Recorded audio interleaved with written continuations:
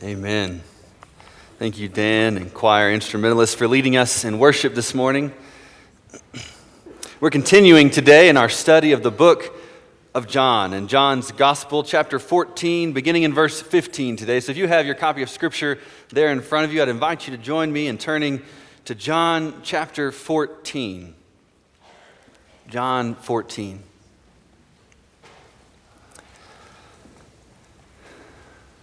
Well, if you've ever been a parent, you'll resonate with the experience that toddlers possess several certain special skills, powers, if you want to call them that. You know, they have that ability to hear the thing you didn't want them to hear you say and to not hear the thing that you're screaming at them. They have the ability to destroy an entire house with a single granola bar. And they seem to have an uncanny ability to know when you're about to leave, don't they? When my oldest, our son, was about 1, he began showing this every time we went to church. See, as a pastor, we were there every time the doors were open, and the preschool hallway of this church was just off the main corridor that we entered every time we went in the building. It had its own big, brightly colored entrance and off of this long, wide hallway. And with enough visits to the church, sometimes he was headed that way, sometimes he wasn't. And so as we would enter the building, as we got closer and closer to that big colored doorway, his grip on whatever parent was holding him got tighter and tighter. He would squeeze real tight as we walked by that door, and if he wasn't going into the preschool ministry that day, as we walked by, he'd breathe a sigh of relief. Ironically, he loved being in there, had a blast every time he was there, but the thought of being left, he saw it coming. Children playing on the floor at home know the same thing, don't they? Maybe yours have learned the jingle of the keys as you take them off the hook, or they see you grab your coat or put your shoes down on the floor, and they immediately know something's wrong. Something is happening. At our house, if Dad's doing that, it's something along the lines of, "Oh, you're leaving. Have a good day. See you later." If Mom's doing that, what's happening? Where's she going? Why is she leaving? Who's going to be with us? If you're both getting ready to leave the house, your children are even more unsettled. And there's those 3 questions that go through every child's mind as their parents are putting on their shoes or grabbing their coat. They know exactly what's happening. You're not fooling them, no matter who's there to look after them while you're gone. Where are you going? Can we go?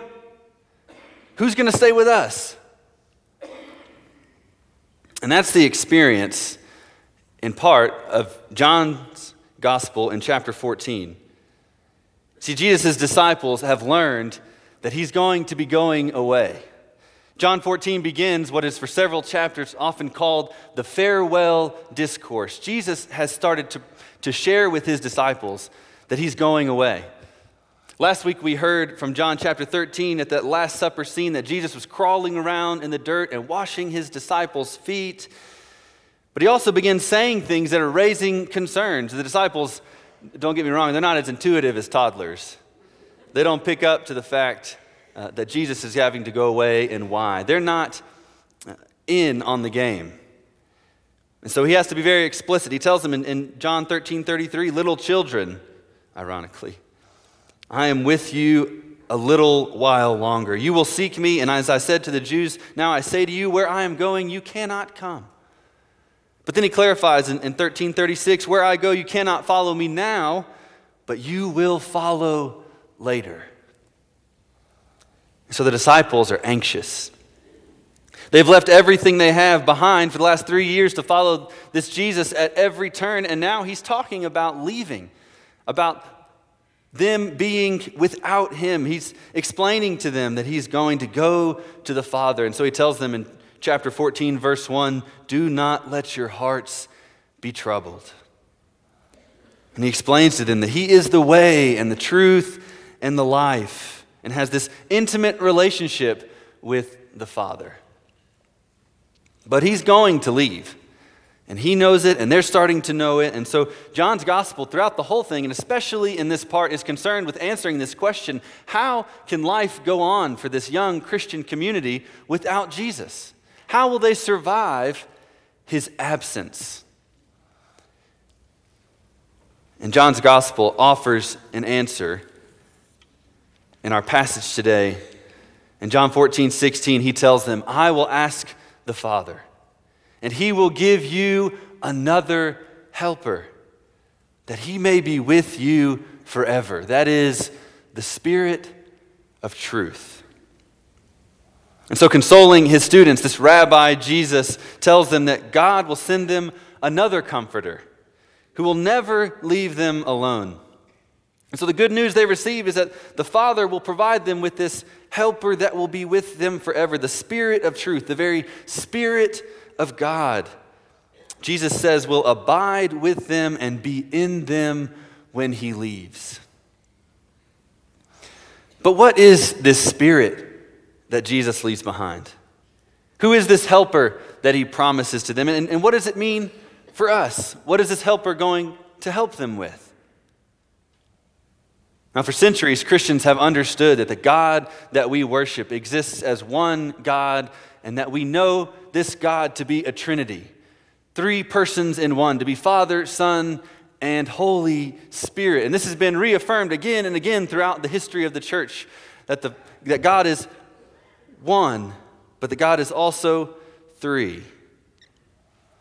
And so we understand God the Father. We kind of get that God is Father. And Jesus is a little bit easier to deal with.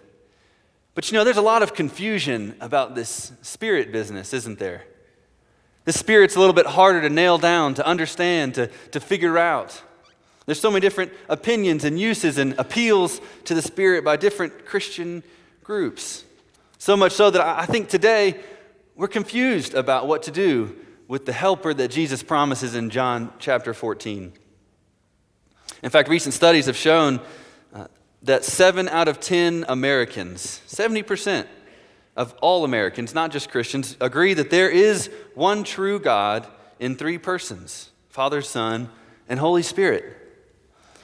But only a quarter say that the Spirit is a divine being that is equal to the Father. Now, Christians haven't fared any better. A recent study by the Barna Group also showed that 38% strongly agreed and 20% somewhat agreed that the Holy Spirit is a symbol of God's power or presence, but not a living entity. More than half of Christians don't believe that the Spirit, according to that study, is a living entity. And so as we encounter Jesus talking about this helper that the Father will provide in his absence, we are asking, or at least challenged to ask, who is this helper? And what might it mean for us, for you, for us all? You see, Jesus is consoling his disciples and preparing them because the absence of their teacher is going to be troubling for them. It's going to be a problem. And I'm sure the idea of losing Jesus has to be unsettling for them in every way. But he tells them there's an answer, a solution to the problem. This helper that is coming. Now, before we look more closely at what this helper is and how the biblical language maybe brings that to life for us, I wonder this morning if that's the answer to a question that you're even asking. Has your life needed a helper in the way that the disciples seem to right now? You see, I'm convinced that for a lot of people, even people who consider themselves Christians, there's a great confusion about God's Spirit, and part of that is because the gospel that they have held on to doesn't need a Spirit. In other words, Jesus' death or his life and death has become only about how I can get to heaven. And we ignore the fact that for Jesus, salvation, and certainly for Paul, is not just about the life to come, but about creating a Spirit-filled community in the here and now. And if heaven is our only aim, then Jesus' absence isn't really a problem for us like it is for the disciples. They've been following this teacher who's showing them the way, and when he goes away, they're thinking, how will we know the way if there's no one to show us how to walk in it? And Jesus says, don't worry, another one is coming. But if we're not asking, how do we follow Jesus in his way? How do we know more about who Jesus is and what it means to walk and obey his commands? Then the answer to the problem that Jesus offers here doesn't matter much to us, does it? But here's the problem. You see, Jesus begins this passage by showing us that those who love Jesus in verse 15, those who receive his life, are those who obey his word, who obey his commands, who do what he says. And if you think you're going to discover what it means to do what Jesus says, which in John's gospel is to love the Lord your God with all your heart and soul and strength, and to love your neighbor as yourself, if you think you can do that apart from the power that Jesus offers us, I'm here to tell you that that's going to be a problem. You see, we know that none of us have mastered what it means to love our neighbor as ourselves or to love God with our whole selves. So we join the disciples this morning in saying, where can we turn? Who is it that will show us the way? And the answer that Jesus gives his disciples when they begin to learn that he's going away is that we've been given another helper. Now, the word that Jesus uses for this Spirit in verse 16 is the Greek word paraclete. Some translations acknowledge that this is a challenging, one-of-a-kind, unique word. It appears only 5 times, and all of it in John's literature. And sometimes they just translate it literally paraclete. Maybe your translation says advocate or helper or comforter or counselor or helper. Because of its rich meaning, it gets different English equivalents get chosen. Sometimes we just say paraclete, but all of these meanings seem to be wrapped up in this one word, that there will be a power, a spirit, the Spirit of God, who will come to comfort and counsel. Literally, the word means one who is called alongside. So the closest equivalent is probably, for our English language, advocate. In the secular Greek of Jesus' day, the word was used for a legal assistant who was like an advocate. And if we translate it counselor, maybe it's best to understand it as a legal counselor, one who comes to speak on our behalf, to defend and to advise, someone to stand by you. This is the kind of helper that Jesus promises to those who place their faith in him. In 1973, a young law student was accepted into the University of Utah. He was accepted based on the strong recommendations of his psychology professors. His name was Ted Bundy, one of the most notorious serial killers of the 20th century. Bundy would later confess to the murder of dozens of women in the 60s and 70s in multiple states, so much so that the number of crimes he committed remains completely unknown.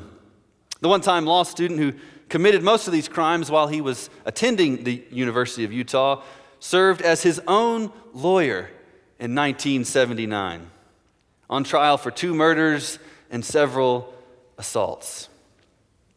And Polly Nelson, who was Bundy's last lawyer before he chose to defend himself, said in her book about representing him that Bundy sabotaged the entire defense effort out of spite, distrust, and grandiose delusion.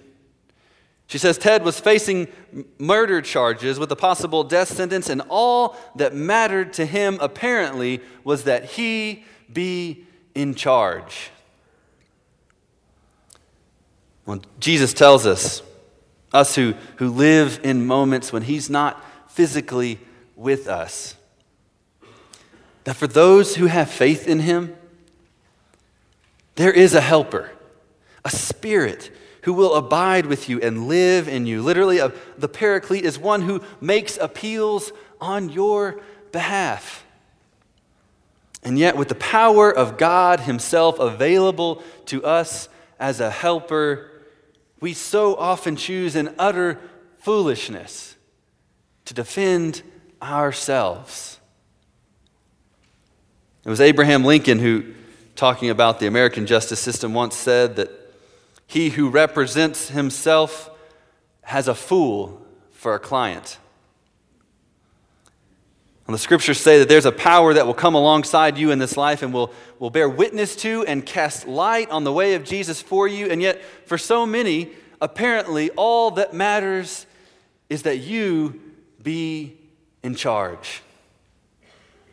And so it's no surprise that we ignore or downplay or remain confused about the Spirit, because the truth is, life is a lot harder with that kind of help, isn't it?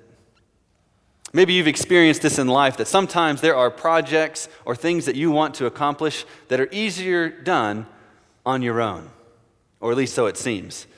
Sometimes adding people to the equation just makes things more difficult, doesn't it? Maybe there are people that can't help or don't know how to help or don't help in the right way or reach for the wrong tool or hand you the wrong thing.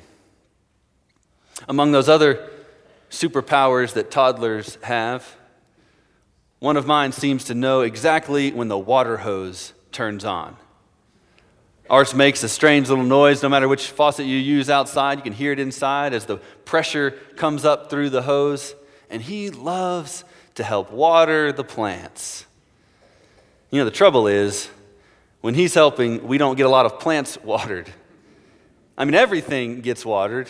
Me, him, the driveway, the backyard, the house, the cars. The plants might get a little bit. Sometimes a helper makes things harder. And the Spirit doesn't come to make things harder, but it is more challenging to live with the conviction and the presence of God in our lives, because it questions our control. It doesn't let us be in charge in the way that we would like to. And so sometimes I think we push the Spirit to the side, because if we are open to the Spirit, then we have to listen to what the Spirit has to say. And you know what happens when you listen to what the Spirit has to say? You might have to change. Your priorities might have to change. Your life might have to change.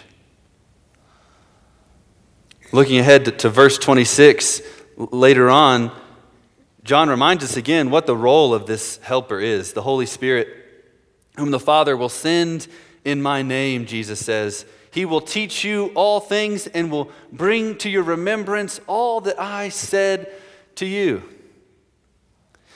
And so when Jesus says they're going to have this paraclete, this Spirit with them, notice he also says that he's going to ask the Father for another paraclete. It shows that he himself has already been their helper and their advocate. In fact, in 1 John 2:1, Jesus is depicted as the one who speaks in our defense. And the difference between the coming paraclete and Jesus, the departing one, is that the presence of the Holy Spirit will be with them forever. The Spirit won't ever leave them. And when he says another paraclete, we're also reminded that the Spirit who comes is not a different Spirit than Jesus, but it's another of the same kind. And so the ministry that the Spirit begins is the same ministry of Jesus. In fact, John always presents Jesus and this paraclete in tandem, together. And so just as Jesus is the truth at the beginning of John 14, the paraclete is the Spirit of truth. And just as the world cannot accept Jesus, the world cannot accept this paraclete. The paraclete, just like Jesus, is the one who is sent, the one who witnesses, the one who speaks only what he hears, who declares the things to come. And so Jesus and the Spirit are never at odds. The Spirit comes to point to Jesus, to interpret Jesus for his disciples.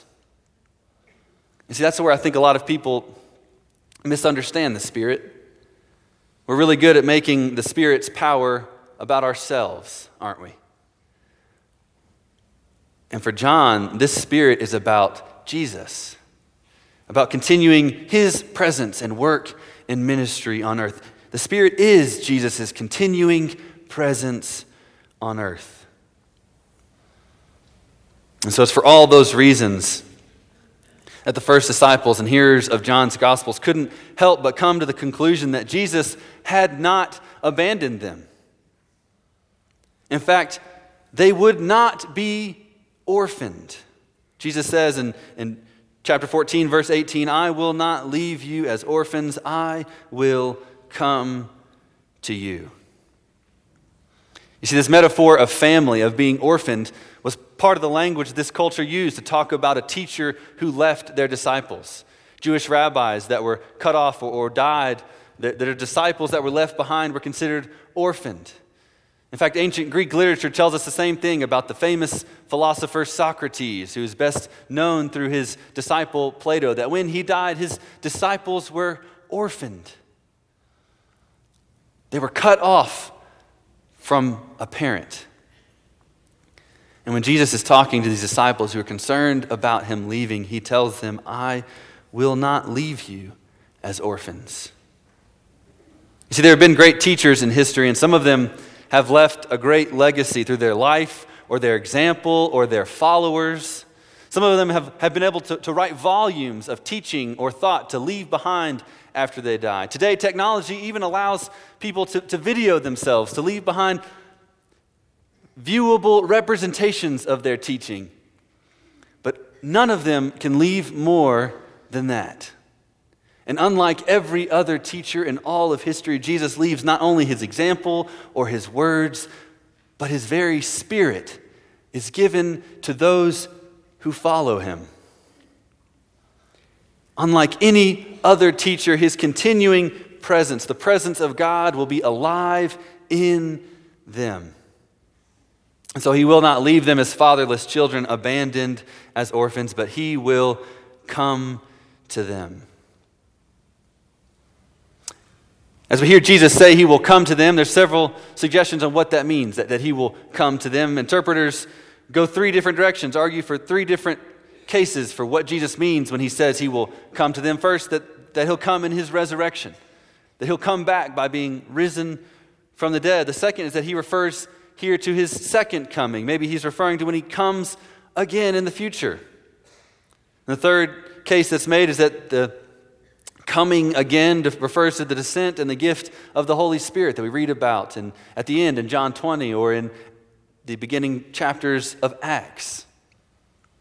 Now, the verse seems most likely that Jesus is referring to his own resurrection appearances, that he will literally in this gospel appear again to these people, that after his death he will come back and make appearances. And so Jesus tells them, I will come back. He continues in verse 19, after a little while the world will no longer see me, but you will see me. Because I live, you also will live. In that day you will know that I am in my Father, and you in me, and I in you. Have you ever noticed that in his resurrection appearances in the Gospels, Jesus never appears to outsiders, to non-believers? In all of his appearances, he keeps showing back up to the people who already believed in him. Maybe the one exception you might argue is that he appears to Saul on that road. But Saul himself becomes a disciple of Jesus, and so you can say it's true that Jesus only appears to disciples, assuring them of his presence and of his ministry. You see, the resurrection of Jesus changed things for them in so many ways. Not only did the disciples see that their rabbi is living again, but they now see themselves in light of all that this resurrection life represents. They know that at last Jesus is going to be with the Father, and he tells them, I am in my Father, and you in me, and I in you, and they will know all of these things in that day. And he continues in verse 21. He who has my commandments and keeps them is the one who loves me. And he who loves me will be loved by my Father, and I will love him and will disclose myself to him. So what does it mean to love Jesus in this passage? Well, love's not just a feeling of affection. It's about action. To love is to listen to the commands of Jesus and obey them. It's where he started in verse 15. It's where he continues and picks back up in verse 21. That to love Jesus is to be obedient to his commands, to do what he says. You see, Jesus never turns to our love for him just into an expression of our affections. In last week's sermon, we heard Jesus say that he would love his disciples to the very end in John 13:1. We learned that the disciples were to have a love for each other. And this inseparable link of our love for God and our love for each other becomes even more obvious in chapter 14 when Jesus says, "By this they'll know. If you love me, you'll do what I say. You'll obey my commands. You'll obey my word." And the greatest promise in this verse is that Jesus will reveal himself to the one who loves him. The more we walk in his way, the more we embrace what he says, the more we follow him, the more he will reveal himself to us. And this becomes the role of the helper, the Spirit, the advocate, the paraclete who comes alongside. And so in this passage, Jesus is offering comfort to troubled disciples. But these are also words of great comfort for us today. Friends, he has not left you as orphans. His Spirit will indwell his followers, he says, reminding them of all that Jesus has taught them. According to John, this struggling group of disciples have better days ahead. Did you catch the language there? Jesus is suggesting that those who come after he is gone are actually at an advantage. And sometimes I think we get caught up, especially with the life of Jesus, like we do in so many other life scenarios, saying things like, if only we had been there, right? I wonder if you, like me, have wondered, if only we could have been with Jesus or seen him ourselves. But in this gospel, who is it that Jesus says is blessed? In the episode with Thomas at the end of the gospel, Jesus reiterates it again. Blessed are those who have not seen and yet have believed.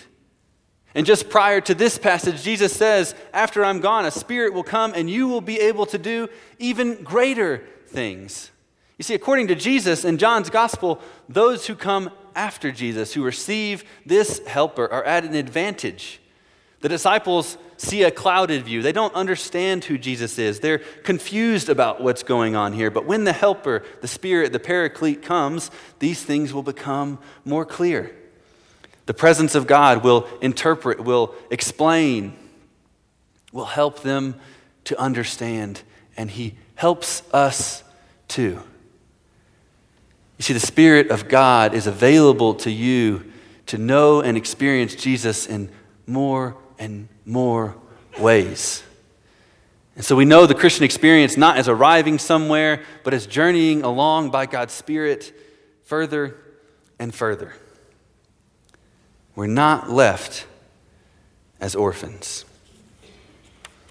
Maybe no one understands better what it's like to experience Jesus' absence like the disciples did than someone who's lost a parent. In January 2011, Army First Lieutenant Demetrius Friesen left for his first combat tour in Afghanistan, and only a few months later, his life was taken by a roadside bomb. His son, Chris, had been born just before he left. He lives now in Mannheim, Pennsylvania, and is about 9 years old. In his handwritten note,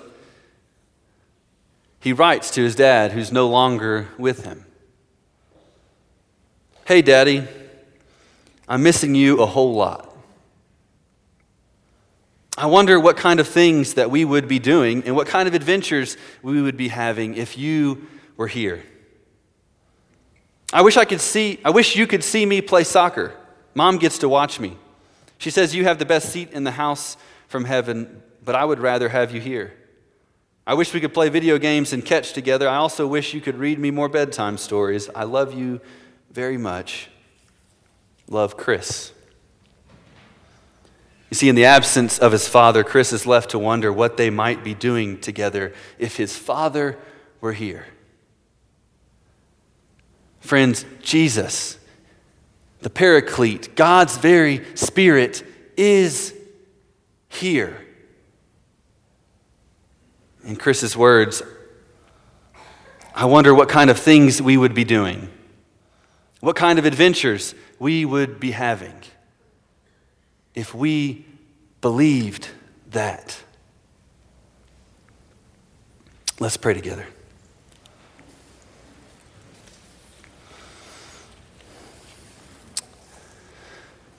Father, we come to you in prayer, inviting you to make us open to your Spirit. Help us to receive the advocate, the one who comes alongside us that you send to be with us. God, we pray that we would be open to your Spirit to move in us, to transform us, to teach us in new ways. We invite you to do that even today. We ask these things in the name of the Father, the Son, and the Holy Spirit. Amen.